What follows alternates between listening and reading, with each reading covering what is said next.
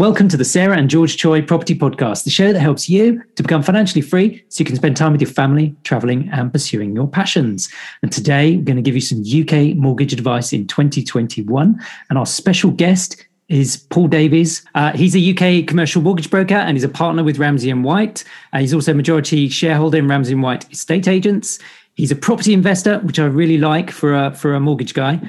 He's a family man, just like us. And Paul, on a personal level, he's arranged many mortgages for us and our students. So do say hi to Paul whenever you speak to him.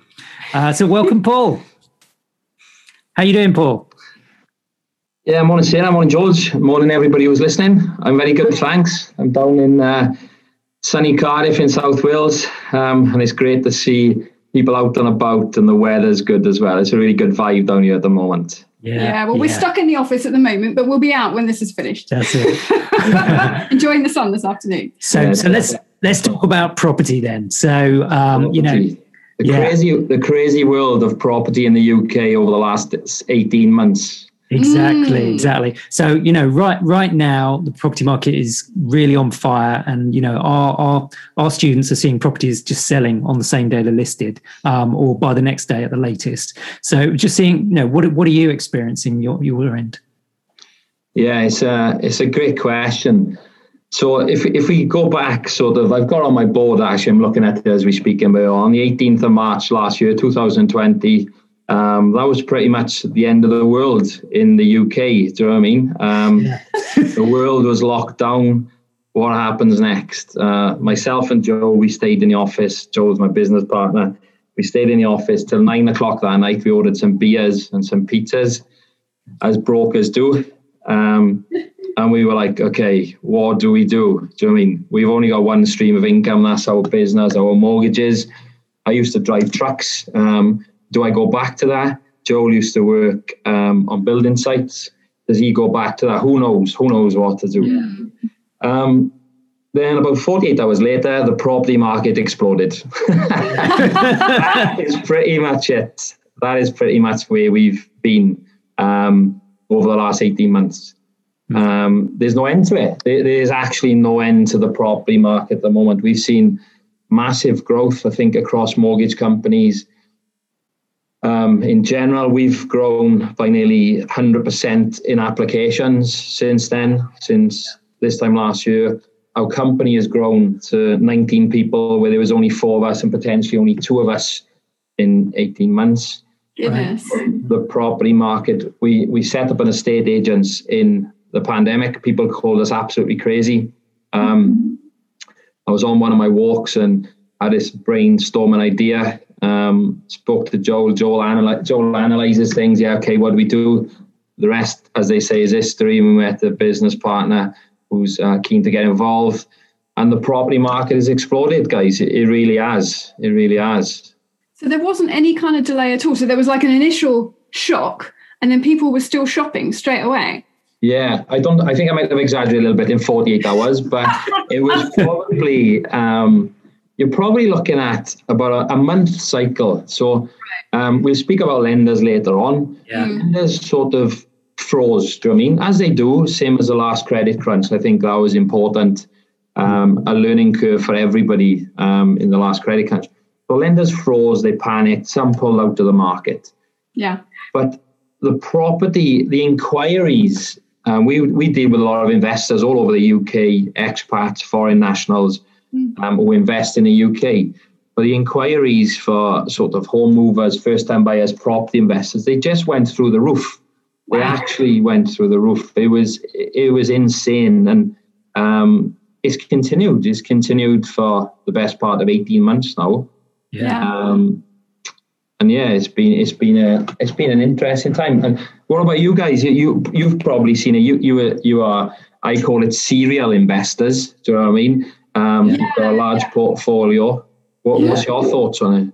Well, we just carried on going, didn't we? Yeah. That doesn't stop us. In many ways, if there are ever times where people stop investing, those are the times to actually make sure you're investing. Yeah. Because that's, where, when people are fleeing the market can often be when you get the best results. So it's always good to increase rather than decrease when that's happening. I mean, there's been a lot of uncertainty from a lot of people, and some people have literally frozen and haven't invested at all because, obviously we none of us have got a crystal ball. We're all kind of expecting, well, the market has not done what we expected it to do, shall we just say? And I think a lot of people were thinking that it was all going to tank and go terribly wrong. I think it's because nobody knew how the government would, put all these policies in place, like stamp duty holidays and so on, to prop up the property market and keep it fueled. I mean, had they not done that, things would, I think, have gone very differently. Yeah. But because there's just been so much money sloshing around, I think people have been looking for somewhere to put it. Yeah. And a lot of people like us are very keen on property as an asset class, and it is as safe as houses, as I say, to put it in property. But obviously that's what a lot of other people have been thinking too. No, definitely. Just to give you an idea with the estate agent side of things, I am a little bit involved in with it as well, to overlook things, and I think we're on sort of every property that's come into market, we're at least having 8 to 15 inquiries. This launched. I mean, we're an online estate agents at the moment, soon to be in our own premises in South Wales. And I think one last week was put on as a bit of an investment property opportunity for somebody, and I think he's had 40 inquiries within 24 hours. Wow. Yeah. We've had that with some of our students. They've had 40 in a block viewing. And they've just done a number of viewings, and they just don't, the agents don't just need to try that hard at the moment. That's the thing. It's not required to market an agent, because I used to be an estate agent for a couple of years. Okay. Years ago now. And, when it came on, you had a lot of action to take to get this property sold. You had to call the people out and you had to send it out to people. We used to do hard copies in the old days, before everything was online. There were a lot of things that you had to do, and then do lots of viewings over a number of weeks or a number of months to get this property sold. And at the moment, I'm not going to say you've got an easy job selling a property, but it ain't anywhere near as hard as it used to be. No, I totally agree. So many people coming to you. Assuming you're online and everything. And the other thing that, we're seeing experienced by our students is that because the properties are going over so quickly, they're not having even time to put them on Rightmove. So they're kind of saying, "Oh, you've come up for this viewing. I've got another one. I haven't even, I haven't even taken photos yet. Do you want to come and see it right now?" Yeah. I think that's what we're finding as well. We've got a sort of a book of people who are actually first-time buyers looking for property, and they just moving down the chain in. So I think as it happens, once the one property they're initially interested in is gone, the next block are looking at the next one. Do you know what I mean? So it's a bit of a conveyor belt type thing at the moment, which is good, obviously, for business. Not so much. I think you've got to work harder as an investor now at the moment to do a lot more deal analysis. That's obviously where you guys come in to help your students as well. And exactly. I do a lot of that with my clients because I work with a lot of investors. I think that's really important to do more analysis on the deal. Yeah, definitely. I mean, we've got a spreadsheet. You put everything through, and it's fair. It's not easy, but it's not that complicated to analyse a deal. And obviously, getting a decent yield and anything BMV at the moment is obviously it's more difficult. It's a lot more difficult. It's not impossible, but you're competing a lot against a lot more people who are potentially looking at the same kind of properties as you. So you're not in such a position of power, shall we say? Yeah, definitely. And I think it's got over the bridge with you guys. I'm seeing a lot of my investors looking at commercial to residential conversions by using the right products, bridging finance, development finance. Not permitted development isn't in Wales at the moment, but there's rumours that things might change over the next 6 to 12 months. That'd be interesting. But I'm seeing a lot of my clients diversify into the commercial to residential stuff now, because some of the deals don't stack up on your family lets in the right areas. Do you know what I mean? So it's been a really interesting 12 to 18 months. Yeah, it's been busy. We'll definitely remember it looking back. 100%.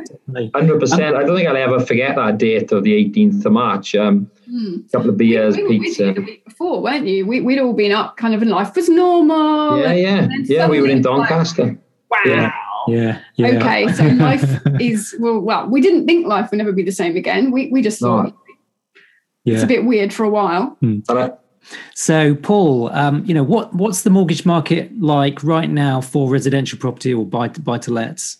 It's very buoyant. There's a lot of lenders. They've got a lot of money looking to get the money out of the door. So, I mean, as we just spoke about previously, pre-COVID, they dropped rates and lending. But now they're back. You can get up to potentially 80% loan to value with some products. Yeah. Which is, it's not something that I always recommend, but I always discuss with my clients. Do you know what I mean? Depending how leverage you want to be on your portfolio. Some deals they work, some deals they wouldn't. But across the board, you're looking at sort of 75% on residentials, buy-to-lets, HMOs, 75% LTV, so 25% deposits.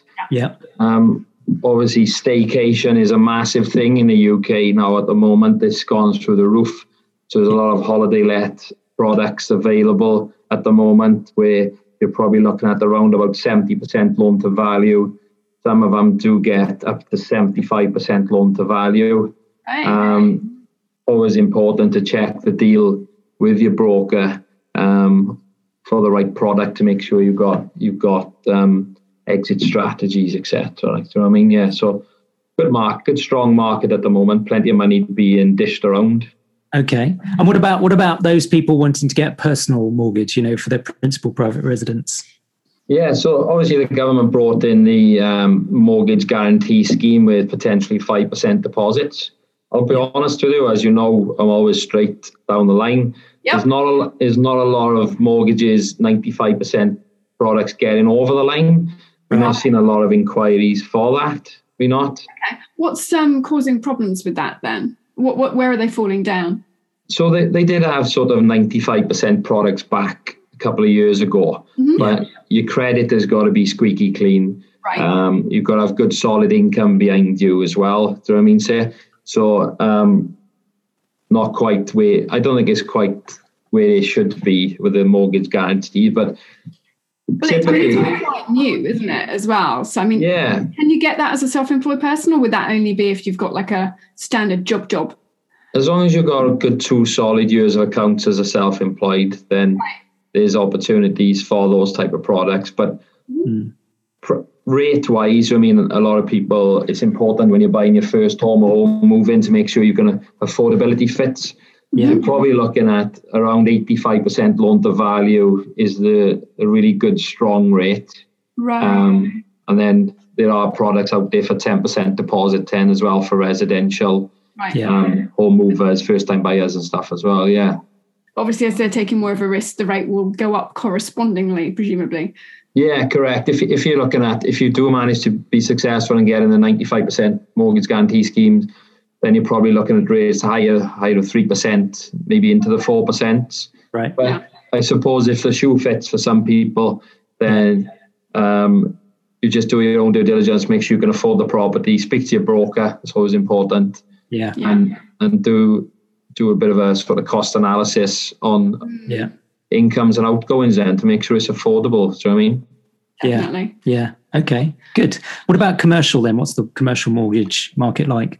Yeah, so commercial, obviously, I always get asked about commercial mortgages. So commercial, as in buy-to-let, limited company stuff, is 75-80%. Mm-hmm. Then if you're looking at sort of semi-commercial products or flats with flats up top and shop underneath, you're looking at up to 75% loan to value, but you're probably working on really about a 70% loan to value by the time valuations come back and they've done their affordability, etc.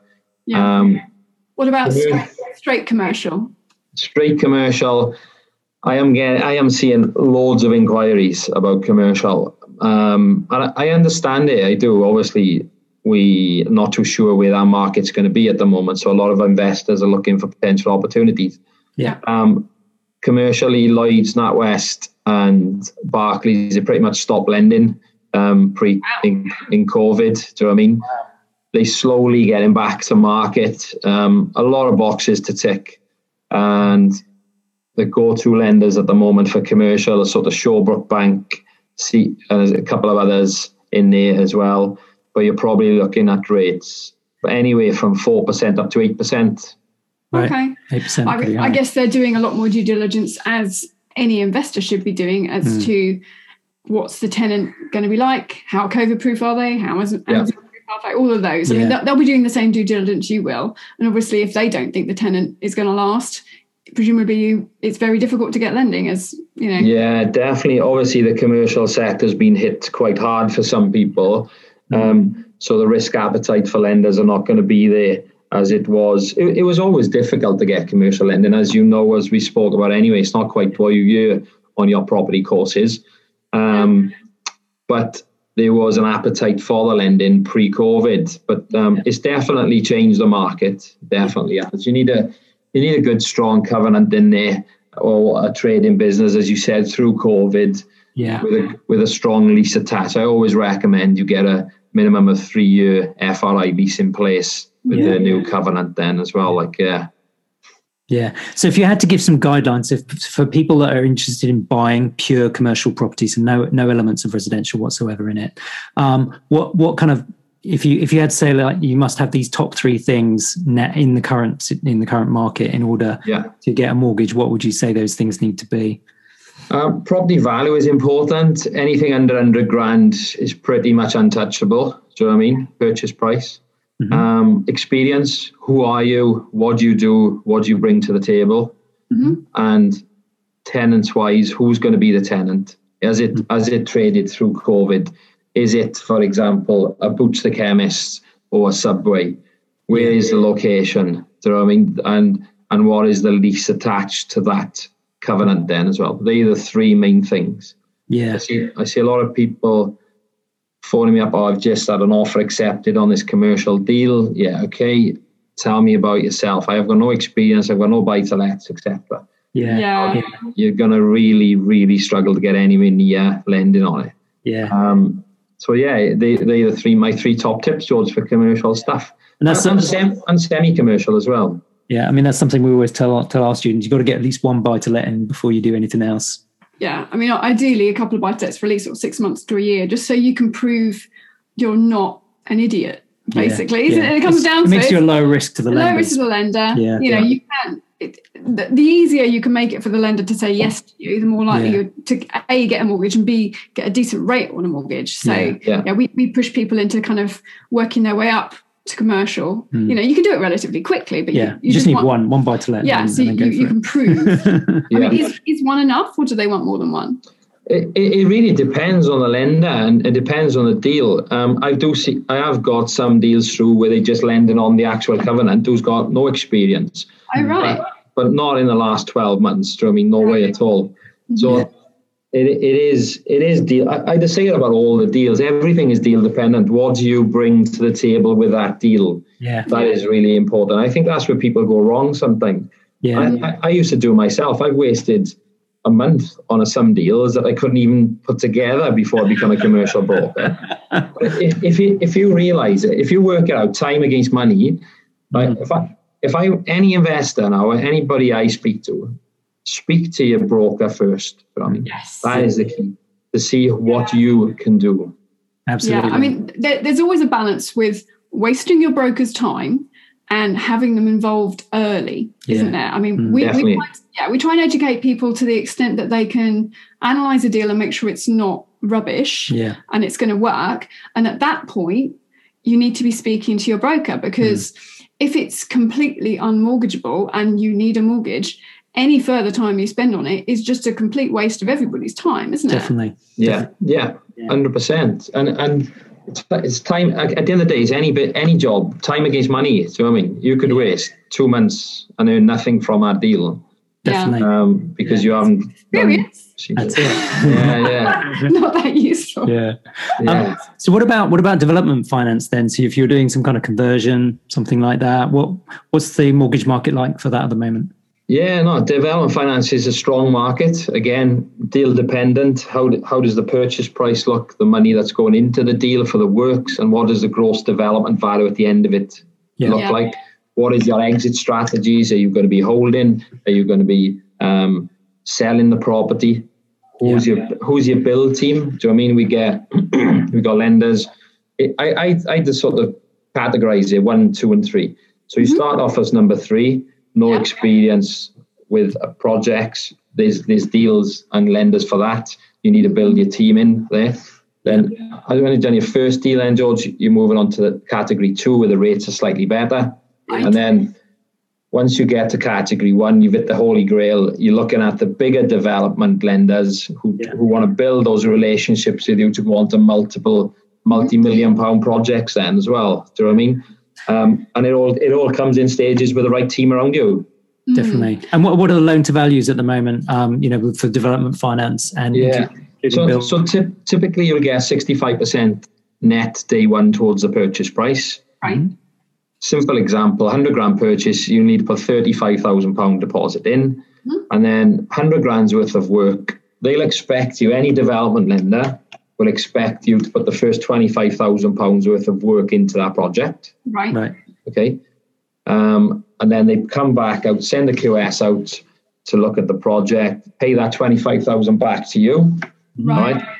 And then so on and so forth until the project is completed then. Mm-hmm. Okay, so could you potentially get 100% development finance and then you're just paying it yourself first and then getting it back? Correct. I like to use it. I use the phrase that it's like an interest-free loan until you draw down the facility. You know what I mean? Right. Yeah. So with some of my clients at the moment, I'm trying to get them to see the bigger picture with development finance, that they shouldn't really be just looking at the one project. Mm-hmm. You should be looking at the 2 to 5 year plan of the next projects, because that development tranche, we had a call the other day with somebody and he said, I'm going to be charged £40,000 worth of interest. Yeah, I said, but you're only going to be charged that when you draw the money down. Mm-hmm. So you're going to draw it down in stages, so it's never going to reach 40,000. But what does your next deal look like? Because can you make £40,000 in that next deal? Do you know what I mean? Yeah. So it's a psychological thing. It is mindset psychological. So you can get 65% net, 100% of the finance. Mm. And presumably, the deals will get better as you go further on. So if you're a couple of deals, even potentially with partners, couldn't you be involved in deals with people? And of course. You can jump up those steps, getting experience with other people as well. You don't have to just go out and start your own project completely solo. No. We've seen a lot at the moment as you build relationships on people investing money into projects on a learning sort of scale where they earn and learn as well. So they have a return on their money invested. Definitely. With, for example, yourselves, and then you show them how to structure the deals, a development deal. They get their money back. They got a first charge on the property. And then they've got the experience to move on to their own projects then as well. I'm seeing more and more of that now, actually, over the last 6 to 12 months in the UK, definitely.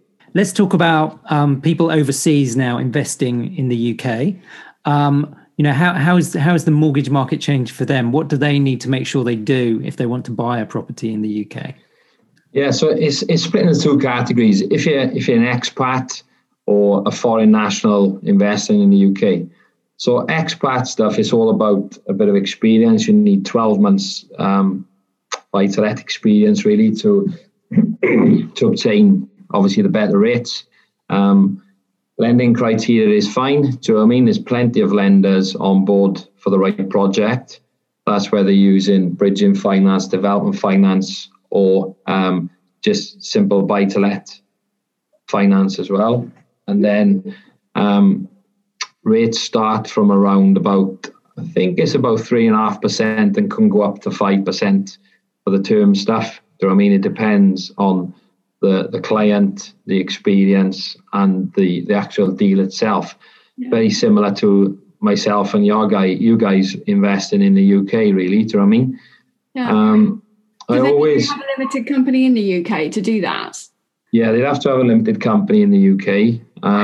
I think it's really important, we'll probably come on that later on, to speak to the right accountant before setting up overseas as an expat or a foreign national to invest in the UK and try and get the interaction between the accountant and the broker that you're potentially going to use to make sure the structures are done correctly then as well.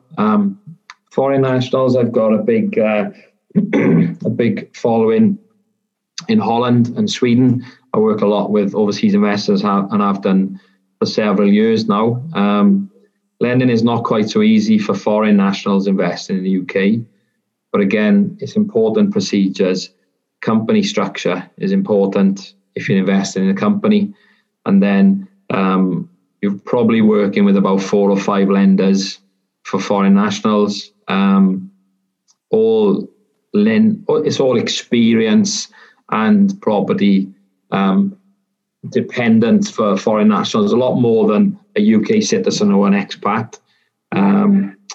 But rates start typically from 4% for a buy-to-let mortgage, but can go up to possibly 8% for a foreign national. It just depends on experience and where the model fits in. You know what I mean? Do they have to work with somebody in the UK for that, or can they do it completely from another country? Yeah, no, they can, as long as they are, can't think of the name, but as long as the countries are within a certain region of the world, then I can't quite think what it is I'm looking for. It's a list that you're on. Right. So which countries then? Sanctions list. As long as they're on the government sanctions list, then it's to do with tax, so they're taxed in the right place. Yeah, and money laundering and all stuff like that as well. Where the lender's comfortable, where the money's coming from. So and where would you say? So you're working with some overseas investors. Where would you say most of name some countries as to where people are coming from and investing in the UK? Yeah. So Holland, Sweden, Singapore, Australia, New Zealand, lots. They're the main countries that we deal with expats, foreign nationals. Right. That's where the bulk. That's where the bulk of the stuff is coming across from then as well. Okay, but I guess if you're not from one of those countries on the list, you can obviously contact and have a chat and see if it's something that could be done. Yeah, definitely. Everything, as you see, no deal is dead until you speak to the right people. So, I mean, there's always creative ways to make things happen, and connections. You'd be surprised with your connections. Once you reach out to the certain people in property forums, etc. There's always ways and means to get involved with property in the UK. Do you know what I mean? Yeah. Foreign national stuff. Rates from 4% up to 8%, LTVs up to 75%, lender dependent. But yeah, if you're looking for an experienced sort of broker, I can definitely help with that because I deal with a lot of expat foreign nationals. Okay, great. Thanks for that. You see a lot of beginners coming through. What would you say are the most common mistakes you see for residential investing? What do people think they can do and they can't? Yeah. What do they try and do? Yeah. I could probably do another show on this. Yeah, like a whole book. Yeah.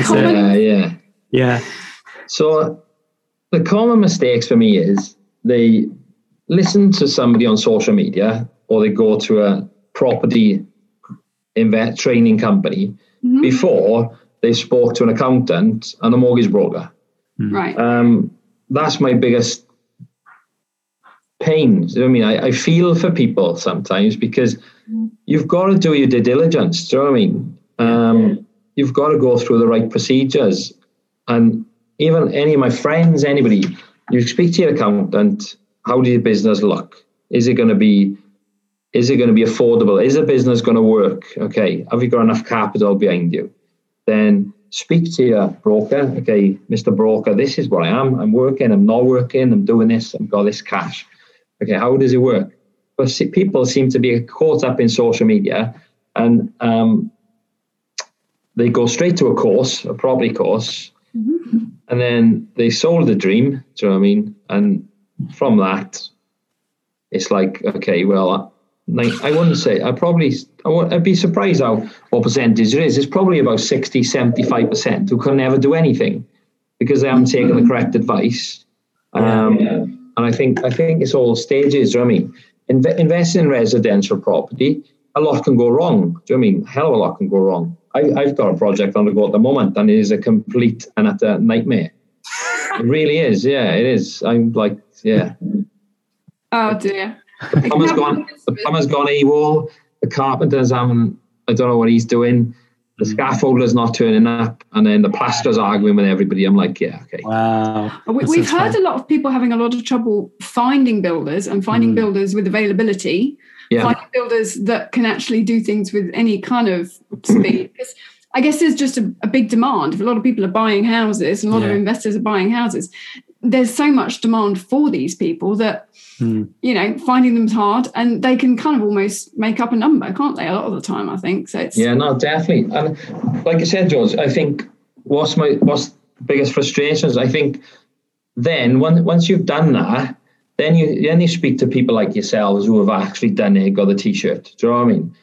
Because then you're understanding the whole procedure is a lot more difficult than what you're being potentially taught on.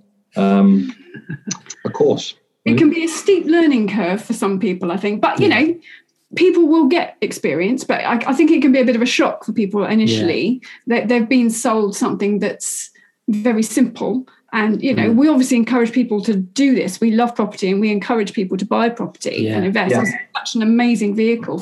We like to give out the nitty gritty. How do you do it? Part of the reason we like you is you tell the truth, and you get people. And we're the same. We don't sugarcoat things too much. We want people to take action because we think it's really good for people to do this stuff.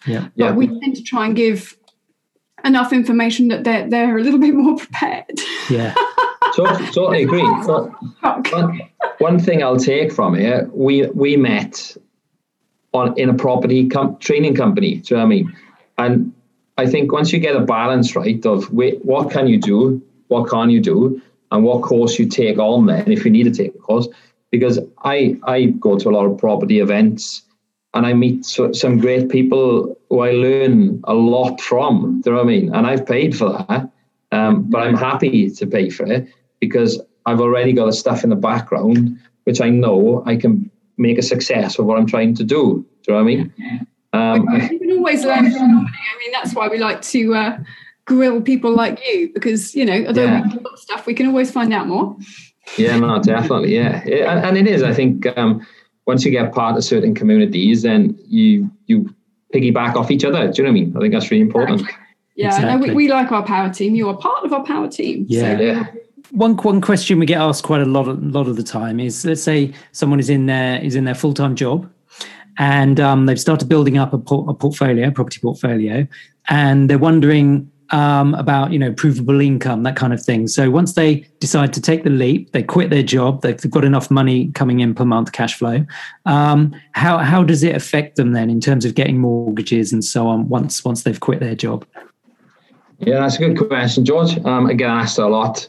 The key is to declare everything to HMRC as your property company grows. So make sure your tax returns are on time, and you've got at least 1 year's tax return showing profit, the profit and loss from UK property, land and tax. Mm-hmm. And then it really depends then what you're looking to invest in. Do you know what I mean? And we just had a chat about it this morning. We call them sort of rate chasers. Do you know what I mean? If you're looking to chase the best rate, do you know what I mean? Then it really depends how much property income you're generating per year. Okay. Mm-hmm. But then we have got lenders who will, they say they use the phrase no minimum income required, but they do like to see some income. So if that buy-to-let income is quite low, then there are products out there for that lender then, for that client then as well, but you might pay the higher rate then as well. Do you know what I mean? So, no issues there really. Okay, I mean, obviously in an ideal world, you'd have a decent provable income from your rental property before you hand your notice in. That's what we recommend people doing. But I mean, quite often when you're starting out property investing, you're investing quite a lot of money into these properties, and they're not necessarily hugely profitable in year one, are they? No. Yeah, so it swings and roundabouts. Yeah, no, definitely. And that's something that we like to do at Ramsey and White as mortgage brokers. If we get a client introduced by you guys, we have a strategy call. Okay, tell me your 1 to 5 year plan. This is what I want to do. I want to finish yesterday or next month. You know what I mean? It does happen. Let's not beat around the bush. It does happen. Yeah. So, I want to quit. Please, can I quit? Yeah. I've seen some great stories. Honestly, I could write the book now if somebody would write. If somebody would write all the notes for me, I would write the book. But yeah, you can do it. Again, back to the rate chasing sort of comment. If you're chasing rates, then it's going to be a little more difficult, as you said. Say if you got little income, but it can work. Yeah, definitely. Yeah, I mean, perhaps you might end up with a couple of years worth of not amazing rates, but getting mortgages. And then once you're refinancing them after a couple of years and you've got better provable income, you'd be able to move on to the sort of more standard. I mean, we call them kind of vanilla lenders, the ones who are kind of looking for the more boring, easy, provable people. Yeah. You can move from the slightly higher risk lenders back onto them if you need to. Yeah, no, definitely. And I think you probably can see, and people listening will probably see a pattern in what I'm saying. It's important to speak to your accountant in the very beginning and your mortgage broker to put that package together, because they will tell you when you can't really quit your job. Do you know what I mean? Whether you take that advice is another thing. But there's optimum and then there's what you actually do, isn't there? Yeah, exactly, yeah. And that's only something we've learned at Ramsey and White. Do you know what I mean? If you spoke to me 4 or 5 years ago, I wouldn't have had a clue what I was on about. I was like, nah, that's what are you on about? Like, you know what I mean? But as you learn and as you grow and you share that information back with people like yourselves and other investors, then that's when sort of the jigsaw comes together then. Like, as well. Yeah, well, I mean, you can use your experience, because obviously what lenders want to lend on changes over time, depending on their risk and what the market is doing. But you're in a position to know what they're likely to lend on. Yeah. So you can obviously feed that back to the investors so they don't start down a strategy where they're never going to get lending in their position, and you can kind of channel them towards the right kind of strategy at the right time. So you really are part of somebody's power team, and you should be used, you know, so people can make the best choices at the best time. Definitely. My favourite ones are, they come to me and they're on a 12-month bridging loan, and they're 9 months into the bridging loan. They've quit their job. They've got no buy-to-let income, and they said, "Paul, get me out of this deal." I was like, okay. they are my favourite ones. And trust me, I have had a few of them. And I know Joel has had a few of them. I know Dean, one of the other business partners, has had a few of them as well. So, the one thing people don't realise is how long these developments take. They assume they'll just be in and out, but in reality, it doesn't happen like that. No, definitely. We were open for a 12-week turnaround on our little buy-to-let. Didn't realise the size of the property. We are 16 weeks in, and another. I hope Joe's on listening, because I told him we'd be completed in 12 weeks. You won't tell anyone. Didn't you say he was a builder? Maybe he needs to go in and finish it off himself. That's it. I've got no evidence that he was on a building site, but he reckons he was anyway. So I haven't seen. I haven't seen him do any plasterboarding or anything.